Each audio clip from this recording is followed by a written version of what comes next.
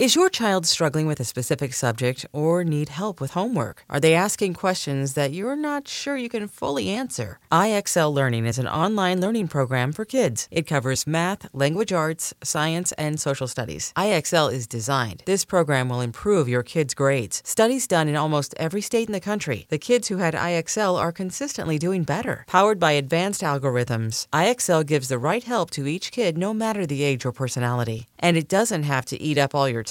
One subscription gets you everything for all the kids in your home, pre-K to 12th grade. So don't miss out. 1 in 4 students in the U.S. are learning with IXL. IXL is used in 95 of the top 100 school districts in the U.S. Make an impact on your child's learning. Get IXL now. And listeners can get an exclusive 20% off IXL membership when they sign up today at IXL.com/audio. Visit IXL.com/audio to get the most effective learning program out there at the best price. Knowing how to speak and understand a new language can be an invaluable tool when traveling, meeting new friends, or just even to master a new skill. But it's not always simple when you're bogged down by textbooks and structured classes. That's why so many people trust Rosetta Stone. Rosetta Stone is the most trusted language learning program, available on desktop or as an app. It truly immerses you in the language you want to learn, like Spanish, French, Italian, Chinese, and more. You won't just be studying English translations. The Rosetta Stone intuitive process helps you pick up a language naturally, first with words, then phrases, then sentences.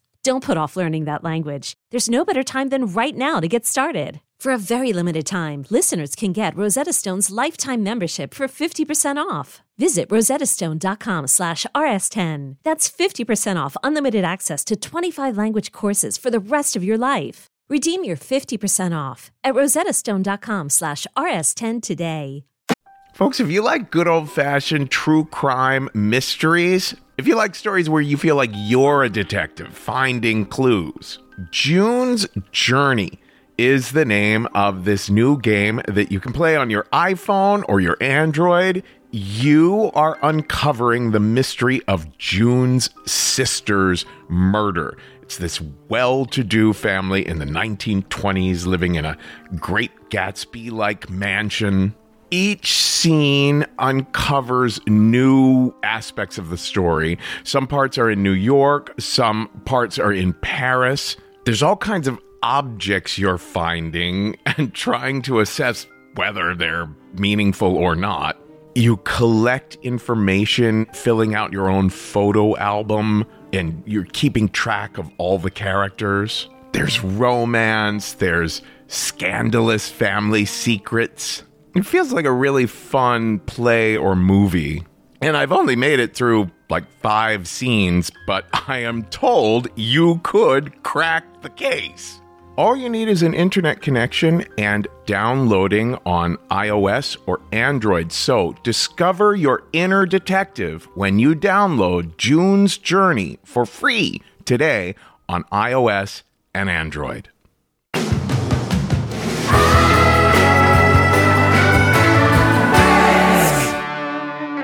Hey folks, this is Risk, the show where people tell true stories they never thought they'd dare to share. I'm Kevin Allison, and every Thursday we release these special episodes where we look back at content from the earlier years of the podcast. This week, for the Best of Black Lives number 7, we've invited someone to guest host the episode, someone who goes back all the way to the beginning of our history, Dawn Fraser. Dawn has not only shared stories with us on the show over the years, but she's taught for us over at the Story Studio. So without further ado, I will pass things over to Dawn. We don't cast, last. Now everybody go to breakfast. Shayo.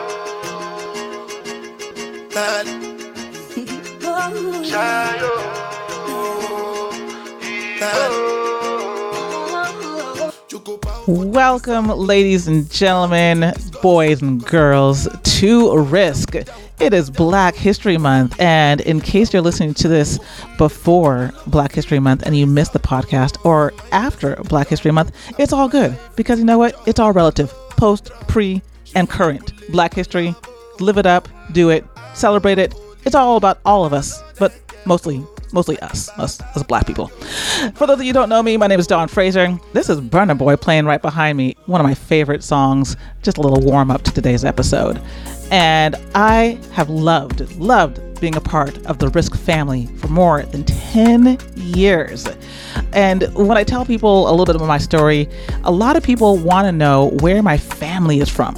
Because often when I tell stories, I sometimes bust out a little bit of a Trinidadian accent like this, right? And people want to know, like, what the hell's going on? And to be totally frank with you, I didn't realize that I was ethnic black until one of my regular black friends pointed it out. She said, Dawn, the stuff that you eat, this roti stuff, these beans and curries and things like this, the regular black people in the States, they don't eat this. And that was my first time realizing that there are many shades and many flavors of black people all around the world, all around the United States. And I just so happen to be one of them. So today on the show, you are going to be hearing all kinds of variety and flavor of blackness. That's right here on Risk. A little later, we're going to hear My Mama by Jamie Brunson, which was told way back in 2012 when I first started telling stories on stage. And that's going to be a bit of a heavy one. So before that, we're going to hear Child's Play by Dr. Ray Christian, when Risk was at the North Carolina Comedy Arts Festival in 2015. But to start things off, we have a much lighter story from Sean Kennedy. Sean's a storyteller based out of South Carolina, can be found on Twitter, aka X, at Sean Kennedy. She told the story live when Risk was at the 2013 Charleston Comedy Festival in South Carolina. Here's Sean Kennedy with a story we call Legends of the Fall.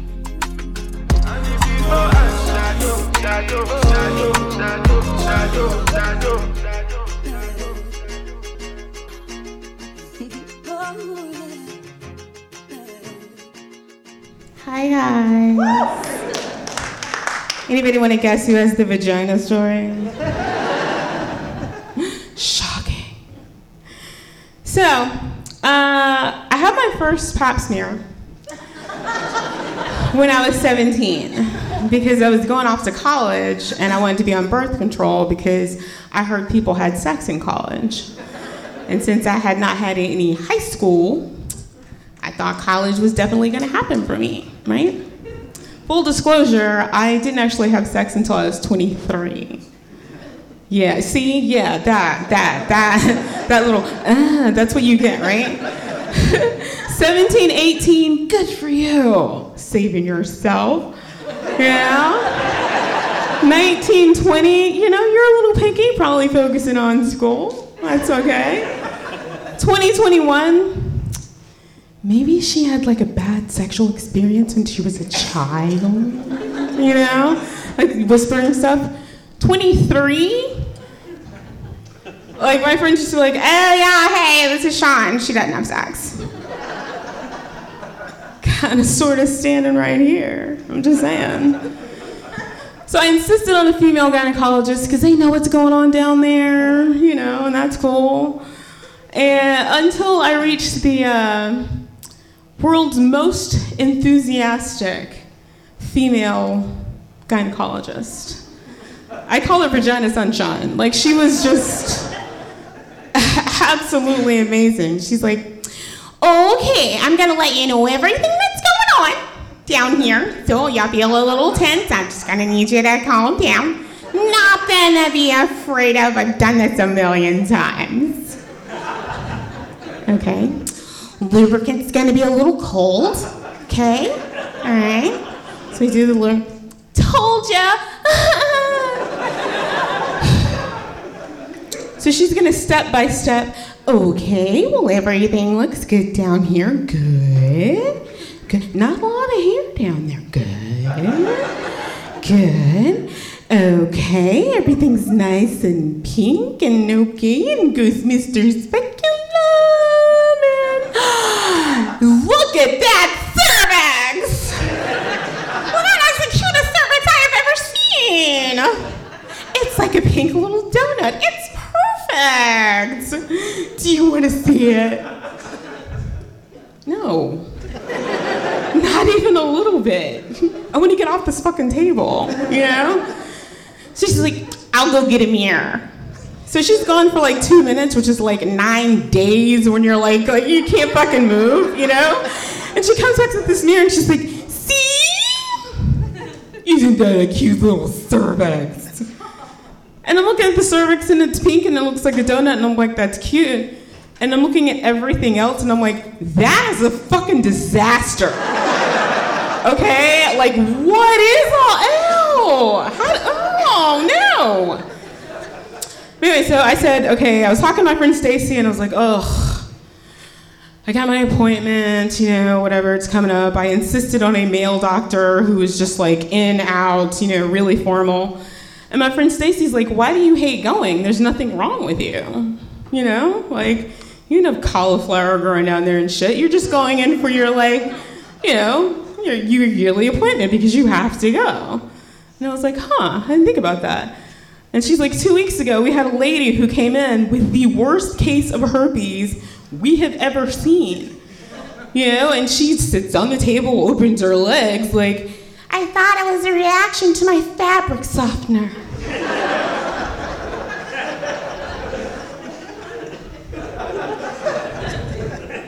Are you using uranium for your fabric softener? So I go in and I see my male doctor and, you know, his nurse comes in. She's like this middle-aged black woman, you know, really thick Charleston accent. She's kind of bigger. She's really nice. Doctor comes in. He's all business. I'm like, sweet, you know. And the first thing he said to me was, you know, we're doing the exam. And he goes, has your right breast always been that much larger than your left? Well, I don't know. Like, I hope this shit didn't happen in an elevator. Like, I'm not sure, you know? Like, I didn't measure them as they were growing, you know? But thanks, now I think I have a gigantic fucking tumor. But, you know, good for you, you know? So we do the exam, he's all business, and we're done. Sweet, no problems. And he says, stand up. And I was like, well, that seems a little weird, but, you know. I didn't go to medical school. I was gonna fall out, right? So I go to stand up. Turns out what he said was slide up.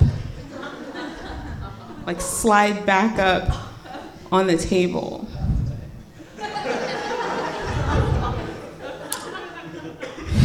Yeah.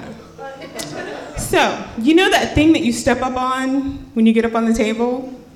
That wasn't there. Because that's where he was. So I stand up, or I go to stand up, and I'm falling. And I have that feeling like I'm fucking falling, you know?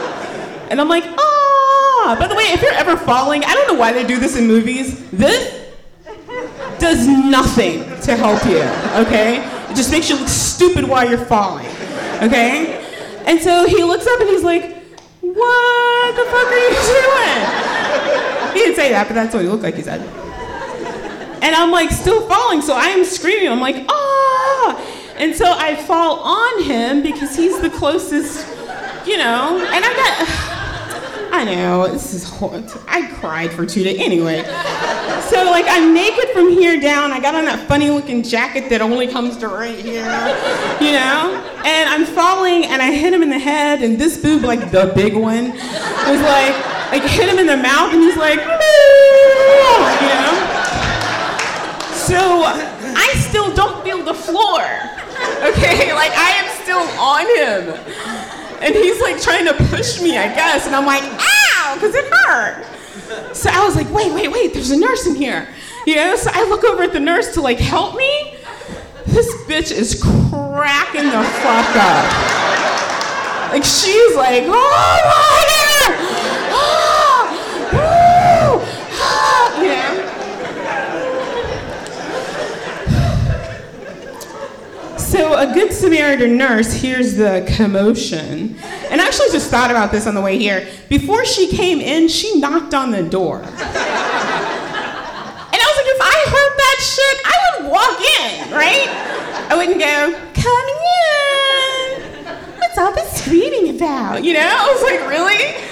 So she comes in, and all she sees is me with my boob in the doctor's mouth, right? This bitch like bent over in the corner like I had neutralized her, you know, so I could have my way with the doctor, right? This bitch is like, I'm a generously portioned woman. I get that, okay? This bitch grabbed me and slammed me back on the table like I was fucking olive oil, okay? So now I'm screaming like, get off me! And she's screaming like, what's going on? And the doctor's like, everybody calm down! Everybody calm down! And this bitch is still cracking the fuck up.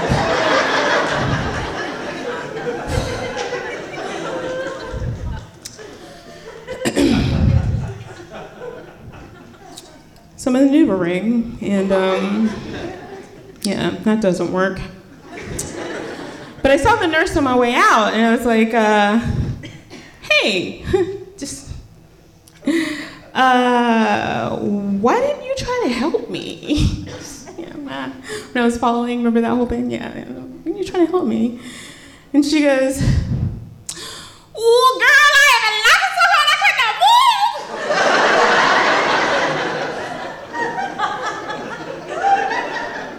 not move. What?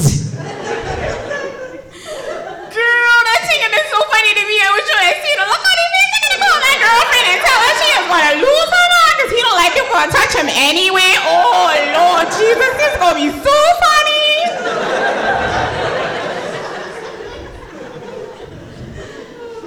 funny. Do you fucking work here?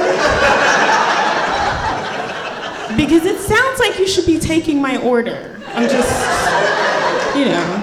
So that's my story, guys. Have a good rest of your night.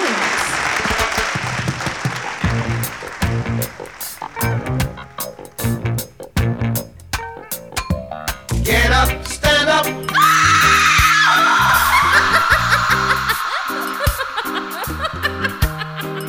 Ooh, girl, I have been laughing so hard I could not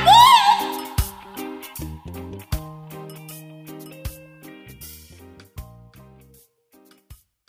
We'll be right back. When you need mealtime inspiration, it's worth shopping Kroger, where you'll find over 30,000 mouth-watering choices that excite your inner foodie. And no matter what tasty choice you make, you'll enjoy our everyday low prices, plus extra ways to save, like digital coupons worth over $600 each week. You can also save up to $1 off per gallon at the pump with fuel points. More savings and more inspiring flavors make shopping Kroger worth it every time. Kroger, fresh for everyone. Fuel restrictions apply. We're back.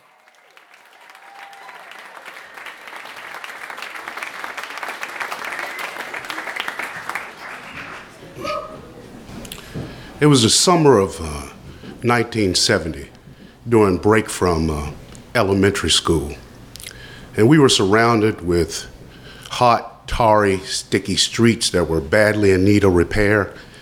And we were surrounded by dilapidated houses, abandoned homes, single-family dwellings that now had more than 4 families each living inside, crisscrossed with alleys and spaces between houses that made it easy for you to walk through. One of the streets was called an avenue, and the cars sped by all day long.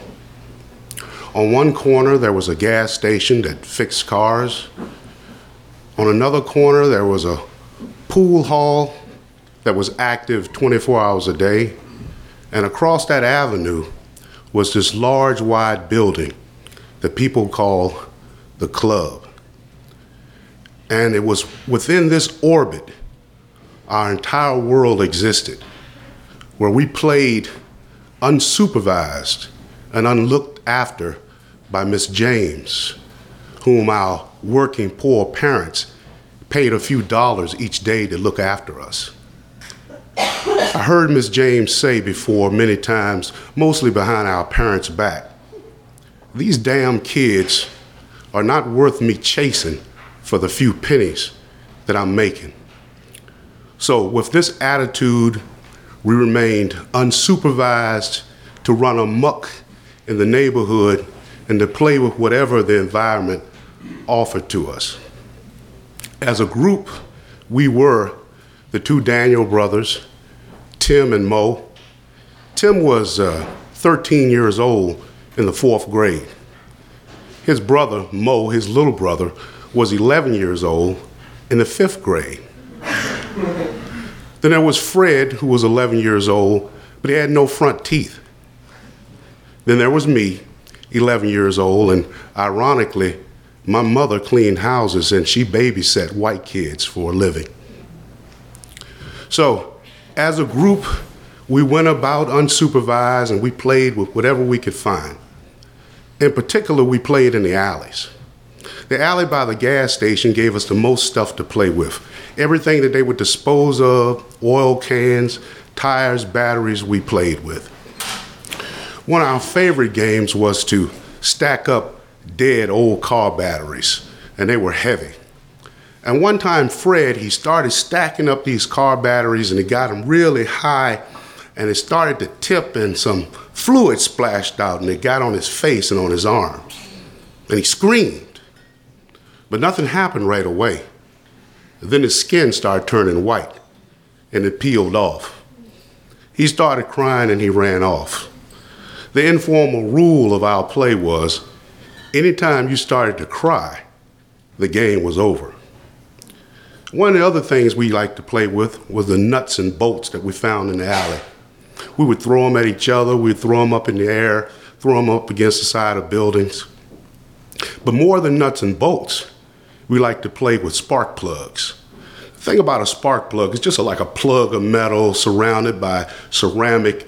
And the thing about it is the weight. It's heavy for its size. And one of the kids said to me, "Ray, you ever heard the sound of a spark plug when it hit the ground?" I said, "Nah." He said, "Take it and throw it on the ground." So I picked up the spark plug and I threw it down on the ground and it started to bounce and it made this funny, strange, reverberating, echoey kind of sound. It was like boing. So I surmised in my 11-year-old mind that whatever this thing came in contact with, it would bounce. So I picked up a spark plug and I decided to test out this theory by throwing it at Tim's head as hard as I could. So I threw the spark plug at him, but it didn't bounce when it made contact with his head. And it didn't vibrate either. In fact, when it made contact with the side of his head, it just made a thud sound and it fell to the ground. Then Tim fell to the ground. Then he went to sleep. Then he woke up. Then he forgot what happened. And so since he didn't cry, we just continued to play.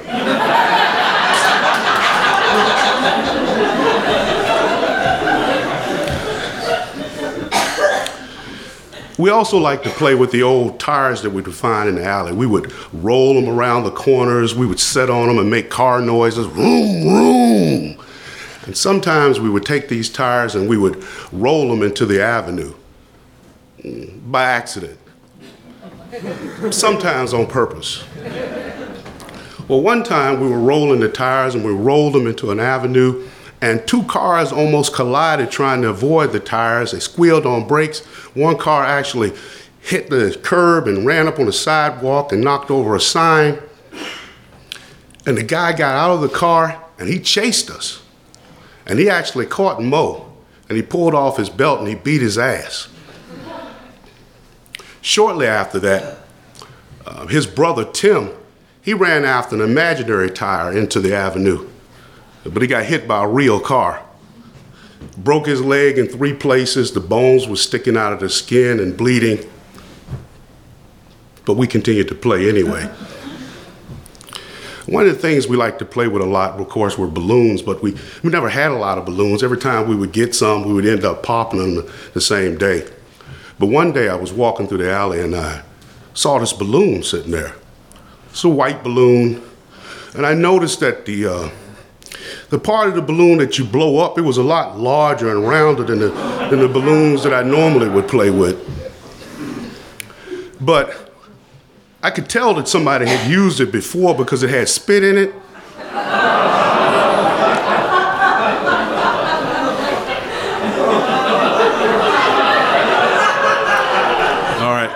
my spidey senses are telling me that somebody is wanting to say, Ray, explain to us what it tasted like. But it's not relevant to the story. Well, I started looking for them after that, and I started finding them. In fact, I had a little sandwich bag where I was actually starting to collect them. What?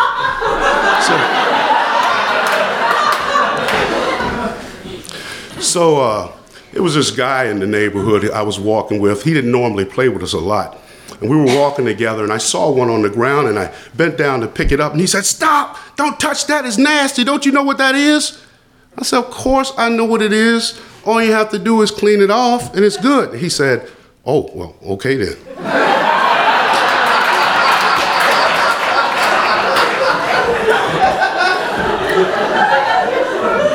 But it was something about my mother's reaction when she saw me washing one out in the sink.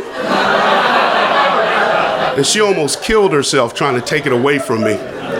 She made me gargle with vinegar, and she threw away my stash. That and something I heard in health class about semen made me give up the balloons. Reluctantly.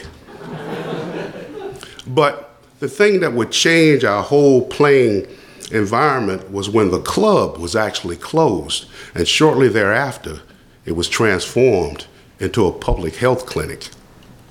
And outside that health clinic was this big old dumpster that they would fill with medical waste. No, this was fun.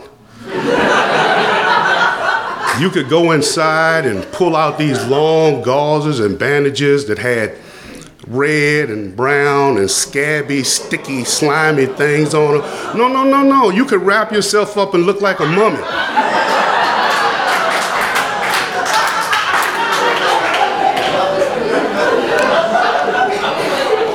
But the things that we were really interested in were the needles, because we were familiar with darts. We'd seen them on TV, we'd seen them in the store. The needles were easy to get at if they were on the top. But every once in a while, you had to stick your arm in deep to get at them. Sometimes you had to jump inside to get at them.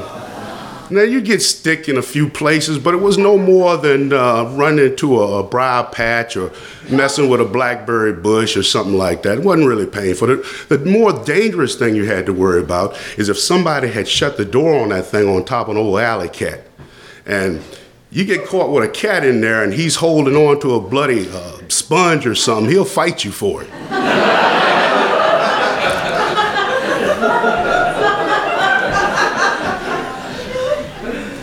So we gained a lot of experience playing with needles. We called them dart needles. Some of the smaller ones, if you threw them, they wouldn't fly very well. The needles would bend, they would break off. So we knew that you had to get the bigger ones, the ones that had needles that were probably at least 2 inches long. We knew the ones that had needles that had hoses on them, they weren't worth anything. And we soon discovered that if you took those needles and you filled them with water or sand or rocks, they were heavy and they would fly much better.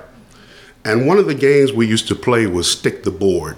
And basically we would take one of these needle darts and we would launch them up into the air, and somebody would take a board and they would hold it out and the dart would fall down and stick on it.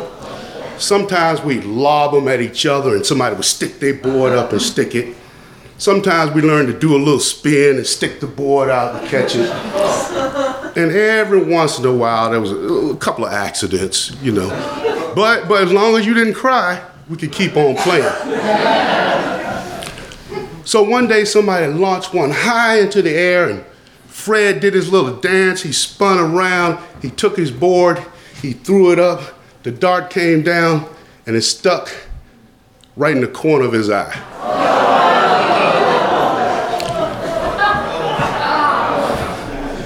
So Fred hit the ground and he started trembling. And he screamed out, "Don't pull it out!" And somebody yelled, "Pull it out!" And Tim pulled it out. And so Fred, he stopped shaking then and he was just staring into space. Then a little small pink tear came out of the corner of his eye. So technically that's crying. So we stopped playing that day. But for some reason, he didn't want to play anymore. Just reflecting on these childhood playing experiences, now that I know something about germ theory, disease transmission, HIV, hepatitis, how lobotomy is performed.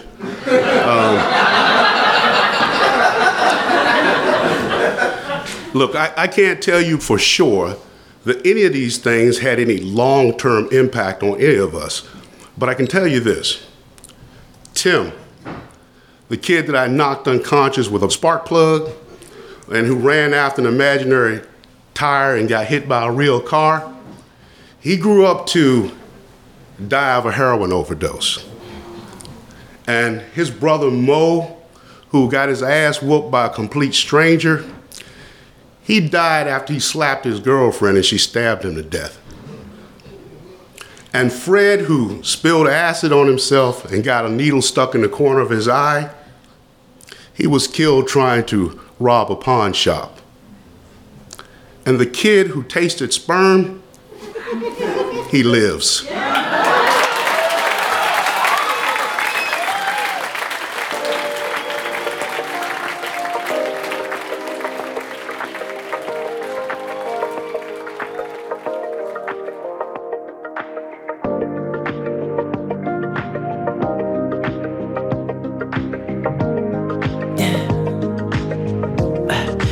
Tell me what you really like. Baby, I can take my time. We don't ever have to fight. Just take it step by step. I can see it in your eyes, 'cause they never tell me lies. I can feel that body shake and the heat between your legs. You've been scared of love and what it did to you. You don't have to run, I know what you've been through. Just a simple touch and it can set you free. We don't have to rush when you're alone with me. I feel it coming, I feel it coming, babe. I feel it coming, I feel it coming, babe. Welcome back, Dawn here. And that was The Weeknd featuring Daft Punk playing behind me. Good jams, aren't they? Every time that I listen to Ray Christian's story, or any of Ray's stories, he's just such a phenomenal storyteller. But the idea of like his childlike wonder playing with condoms and the semen, anybody else just get a feeling in their mouth like, damn, Ray, this is taking it a level too far. But you know, that's Ray. He's going to make you feel things. He's going to make you see things. He's going to make you understand his Black experience. That's just the way he is. And y'all, if you haven't seen or heard Ray's other stories, you definitely got to check him out. He's hosting an incredible podcast. What's Ray saying? What's he saying? I don't know. You got to go check out the podcast. But on his show, he's sharing all kinds of true stories in the context of the history of Black America. So if you love this story, go check out that one. You can find him at drraychristian.com. But our favorite place to find Ray is actually on the Risk Podcast fan discussion group on Facebook. Ray be asking all kinds of questions about sex, about terminology. I think that he just feels very free on the Risk Podcast fan page on Facebook. So, you know, why don't you go join him over there and join the rest of us too? You could ask your probing sex, condom, needle throwing questions, and there is no type of shame, no shame whatsoever. Because, you know, it's so funny that Ray was talking about his own type of child's play. It reminded me actually of a story I shared on one of the first episodes of Risk. I had my own little version of child's playing with a hamster. Yes, I know what you're thinking. I was not fondling. I was not doing anything to the hamster. I was just babysitting this hamster. And for that matter, it was a very bougie hamster. Okay. This hamster was my best friend, Doreen's. And it came straight up with like organic bedding and like strawberry drops for its water. And I was supposed to be watching this bad boy for like 2 weeks while my best friend was running around China. And while I'm watching this hamster, I'm deciding that, you know, like I'm going to have a little bit of fun with it. I want to show my friend in China, like what exactly I'm doing and how we're hanging out. So I'm sending pictures with me and Walnut, the hamster, drinking vodka, smoking a joint, you know, doing the things that we do in Brooklyn in the winter, you know, wearing Santa Claus's hats and saying ho, ho, ho. And I'm sending these off and I'm just like laughing and cracking up to myself because that's the kind of person that I am. Lo and behold, after I'm done with these pictures, I put Walnut on my desk. I turn around and I'm drinking some of my vodka and I look back on the desk. Walnut is straight gone, yo, gone. The hamster jumped or it committed suicide. I don't know what happened, I don't know what happened. But long story short, this hamster was convulsing on the floor of my study. And me not knowing what to do when you have a convulsing animal in your house that is now bleeding, I go to call 911. Now, calling 911 is obviously a last resort. It should be a last resort. And I realize this as I'm actually about to speak to the operator. And I'm listening to myself back in my head. Hello, my name is Dawn, and I have a dead hamster that's convulsing. Can you please help me? It's not going to work. So instead, I hang up the phone rather quickly. I find a Verizon wireless box that I had just gotten a new phone. This was the holidays after all. I put this hamster in this box, and I didn't know what to do with it. So I left the house. I went out to dinner and I was asking my friends, and this shows you the type of friends I have, because one friend was like, oh, Dom, like, you should burn sage and let its soul go up to the heavens. And I was like, that's not gonna help me. Do I actually tell my friend that this hamster is dead? Like, what do I do, people? What do I do? Another friend told me to put the hamster into the freezer and just deep freeze the hamster so that they can give it a proper burial when it came back home, which was sounded like a decent option. But I was just frustrated. I was tired. I didn't know what to do. I couldn't believe that this happened. I couldn't believe that I had sent these pictures of this hamster drinking vodka, supposedly. And then so I'm crying, and I call up my mom, and I tell my mom this entire story, and she's like, Donnie, you mean you called me to tell me that you're crying over a dead hamster? You're crying over a dead hamster. And I was like, well, Mom, it's not just any dead hamster. This is Doreen's hamster. She's like, Dawn, just take the hamster and throw it away now. Throw it away. I was like, I can't just throw away. I just can't throw away hamster, Mom. That's evil. She's like, well, I don't know, Naman. I was like, well, this it was going nowhere. Nobody had any idea of what I should do with this hamster. Complete foul play going on here. So instead, I take the Verizon wireless box and I run over to Fort Greene Park. Shout out to Fort Greene Park in Brooklyn. But going back to Ray's story, here I am, a black woman wearing a hoodie with a shovel, trying to dig up land in Brooklyn's park, which is completely illegal. I don't know this at the time, but I kind of do know it at the time, and I'm just shoveling because I gotta get rid of this shit. All of a sudden, I see off in the background like a ranger like coming towards me. I didn't realize that they actually had rangers in these stations, and I know I'm done for. So I ditch the box. Like, the hamster's dead, it's gone. I don't know what to do with it. I'm sorry, Fort Greene Park, but I'm gonna leave this bad boy here. And I bust it. I'm not trying to get my black ass caught by no ranger for trying to bury a dead ass hamster. Okay, this is one of the stories that I first shared at Risk. Essentially, when I first told it, I ended with my best friend Doreen coming back into the country, not believing me when I told her that her hamster had committed suicide. Now, when I tell the story, my best friend Doreen actually has a child.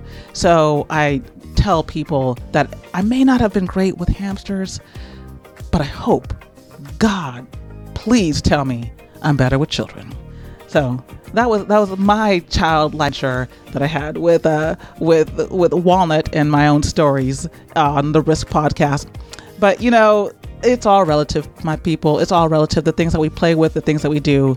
Just make sure that, if you're gonna drink or eat a balloon, just make sure it doesn't have any semen in it.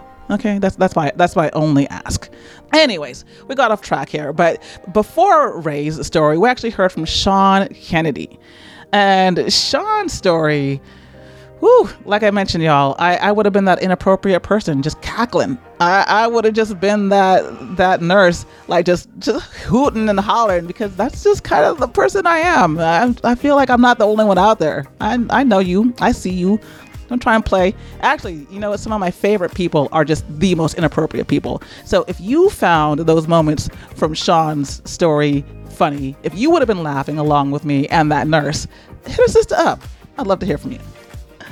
Finally, our last story on this Best of Black Lives number 7 episode comes to us from Jamie Brunson. Now, as I hinted at the very top of the show, this is a bit of a heavier story. If you have little ones around, you might want to tuck them into bed at this point in time, because we do have some cases of extreme domestic violence. So please take care. Here's Jamie Brunson with a story she calls My Mama. Hey, y'all. Y'all feeling good tonight? All right. Okay, so like Kevin said, my name is Jamie. And my mom was this cross between a black Marilyn Monroe and Angela Davis. So if you can imagine this drop-dead, gorgeous, voluptuous, light-skinned African-American woman with fire red hair in the front row of a Malcolm X rally, okay? Clenched fist in the air, shouting out Black Power movement slogans. That was my mom. Now, my dad, he was this kind of tall, dark, and handsome, kind of swarthy bad boy, shrouded in mystery. And I mean a lot of mystery, because to this day, I still don't know what he did for a living, okay? And he talked in parables like Jesus, but not really like Jesus, because he never answered your question, right? So I'd say, so Dad, you know, I'm on my way to work. You on your way to work? And he'd say, kiddo, where you going? I been. What the hell does that mean? Okay, I just don't get that. So, you know, they meet and I'm born. And I'm supposed to be named after my dad, James. And I'm really glad that didn't happen, right? Because, and don't laugh, because I have an aunt whose name was Jimmy. And we called her Aunt Jimmy. She had hands the size of pie tins, okay? So you did not want to be Aunt James. So I'm born, and when I was 2 years old, my dad murdered my mother. Yeah. But she didn't die right away. She lingered for about 30 days as a paraplegic, and then she finally succumbed to pneumonia. Yeah. Now, I know it doesn't make any sense, right? But I was kind of mad with my mom, because I'm thinking, for 30 days, right? You're in the hospital, you didn't write me a note, didn't say, Jamie, this is what I'd want for you. This is the woman I want you to grow up to be, or even I love you, none of that.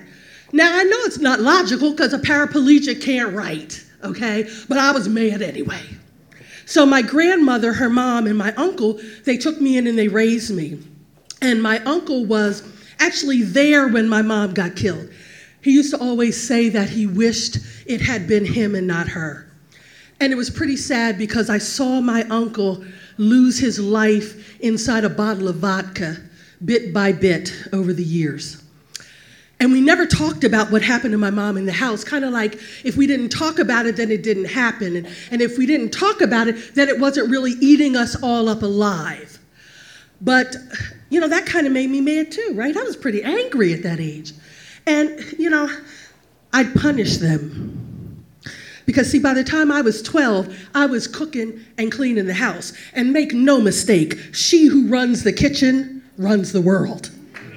Right on? So my uncle hated spaghetti. Okay, so guess what we had for dinner at least 2 nights every week? I'd be stirring the pot waiting for him to come home from work. He'd come bebopping in the house all happy and hungry and excited, and he'd be like, what's for dinner? and my head would spin around 360 degrees like the Exorcist, and I'd say, spaghetti. And he'd grunt and head to Burger King. I had power. But, I'm not evil.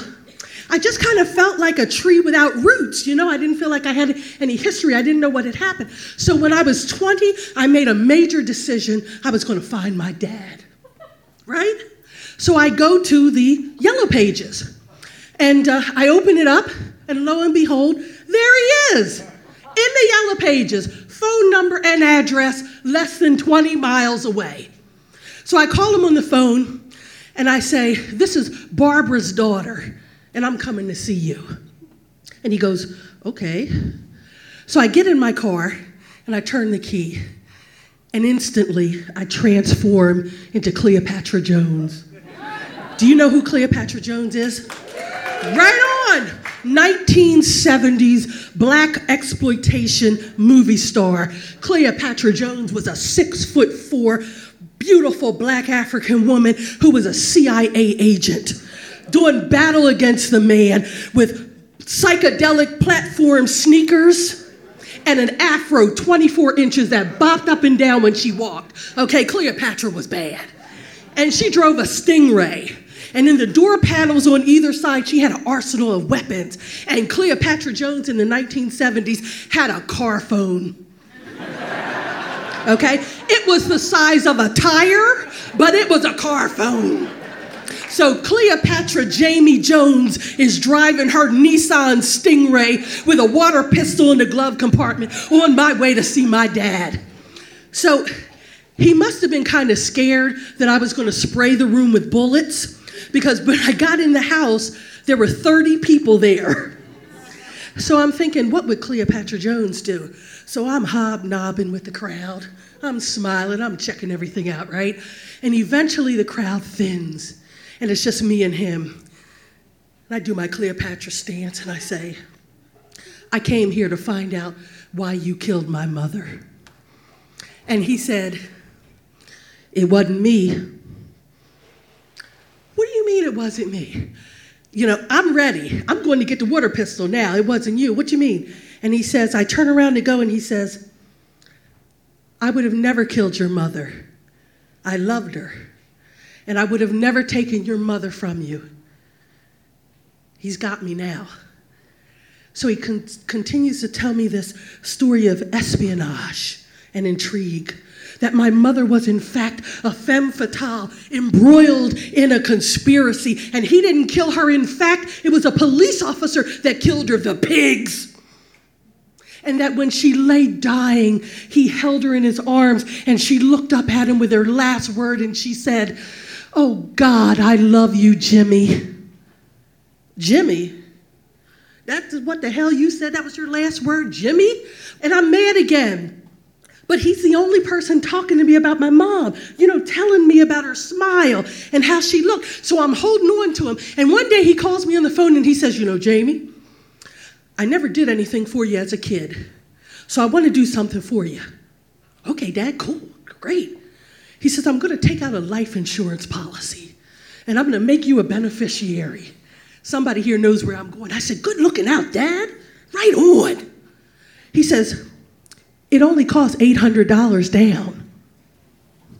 Well, Dad, $800, I'm working full time, I'm in school. $800 for security. A person needs security. Well, Dad, $800. You need that security. It's the only thing I can do for you. Okay, Dad, here's the $800. Here it is. Right, good looking out. Yeah, okay, Dad. That was the last time I ever saw my father. So I decided, well, maybe he wasn't telling me the truth. So I'm going to go to the quarter sessions, and I'm going to look up my mom's murder trial, and I'm going to find out what really happened. So I go over there, and they tell me you've got to look it up by the name of the person, not the victim, but the criminal. So I go in. I'm expecting to get a file of one murder case. Well, honey, his file was about 6 inches thick. This man, this bad boy was really a bad boy. He had convictions in multiple states. I mean, he was an entrepreneurial criminal. He was all over the place. Years even before I was born. Anyway, and he wasn't a Robin Hood, rob the rich to give to the poor kind of criminal. He was kind of the kind that made terrorist threats to little old ladies criminal.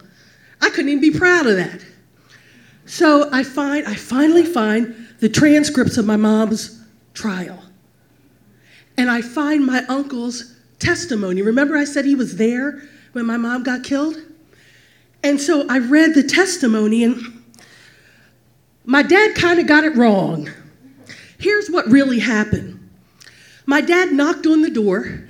My mom opened the door. He shot her in the throat. My mom fell forward. He stepped over my mother and started shooting into the house at everyone in there, not knowing whether I was in there or not. And then he ran and left her lying in a pool of her own blood on her front stoop.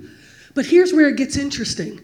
My uncle came out and picked my mother up, laying in her blood. And my mother looked up at my uncle, and she did not say, "Oh my God, I love you, Jimmy." What she said was, "Oh my God, I love you, Jamie." And there it was in black and white. My mother crossed time and space to let me know that I was her number one and that she was thinking about me and nobody else. And guess what? Tonight, in front of all you beautiful people, I can say, "Mommy, I love you back." Thank you.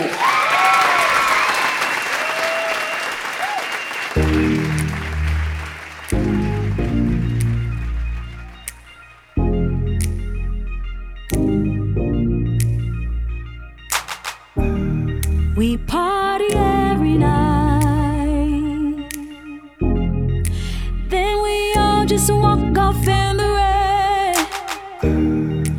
Even angels fight, oh, and our wings just keep getting in the way. Babe, I can't wait. Our love so strong, so deep in my heart. Yeah, I've been feeling it all day long. Baby, don't wait. Love's too strong. I feel it all over. And oh, what an experience. Can you feel it, feel it, feel it? What an experience. Yeah, I can really, really feel it. What an experience.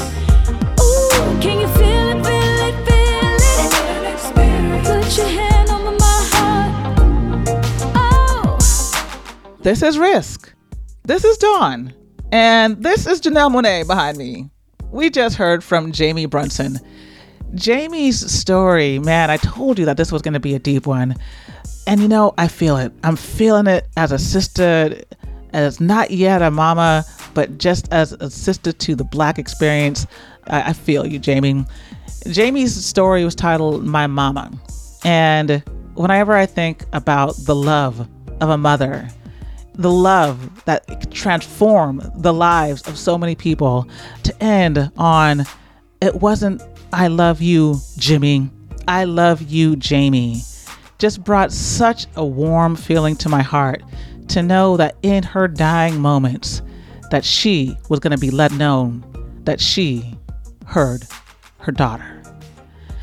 And when I think about the Black experience and I think about all the mamas out there, I just got to give a shout out to Black moms. I mean, because they be doing the most. They be disciplining us like no other. They be looking out for us like no other. I mean, you all heard Ray's story, right? I know you did. So listening, like, just if you're listening to this, if your mama's alive, give her a hug, give her a squeeze, give her a call, because you never know when you just gonna need your mama. Jamie's told this story back in Risk in 2012 as part of the First Person Arts Festival in Philly. Jamie's the executive director of First Person Arts and the producer of its annual festival. So if you liked her story, if you're in Philly, if you just want to be part of this community and check out some more stories, definitely check them out, check her out. They're at firstpersonarts.org.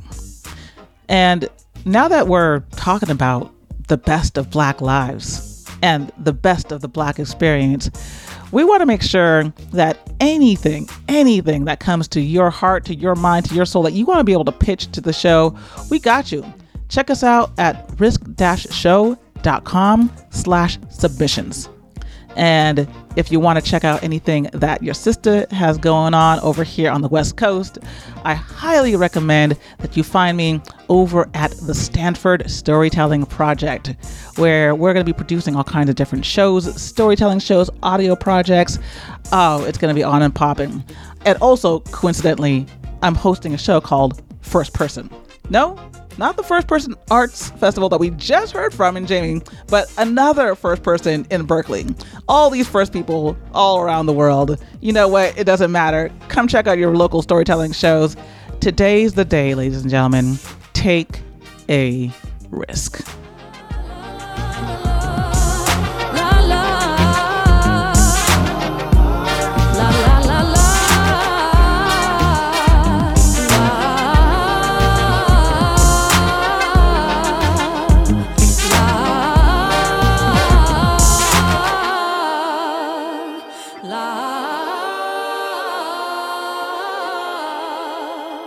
La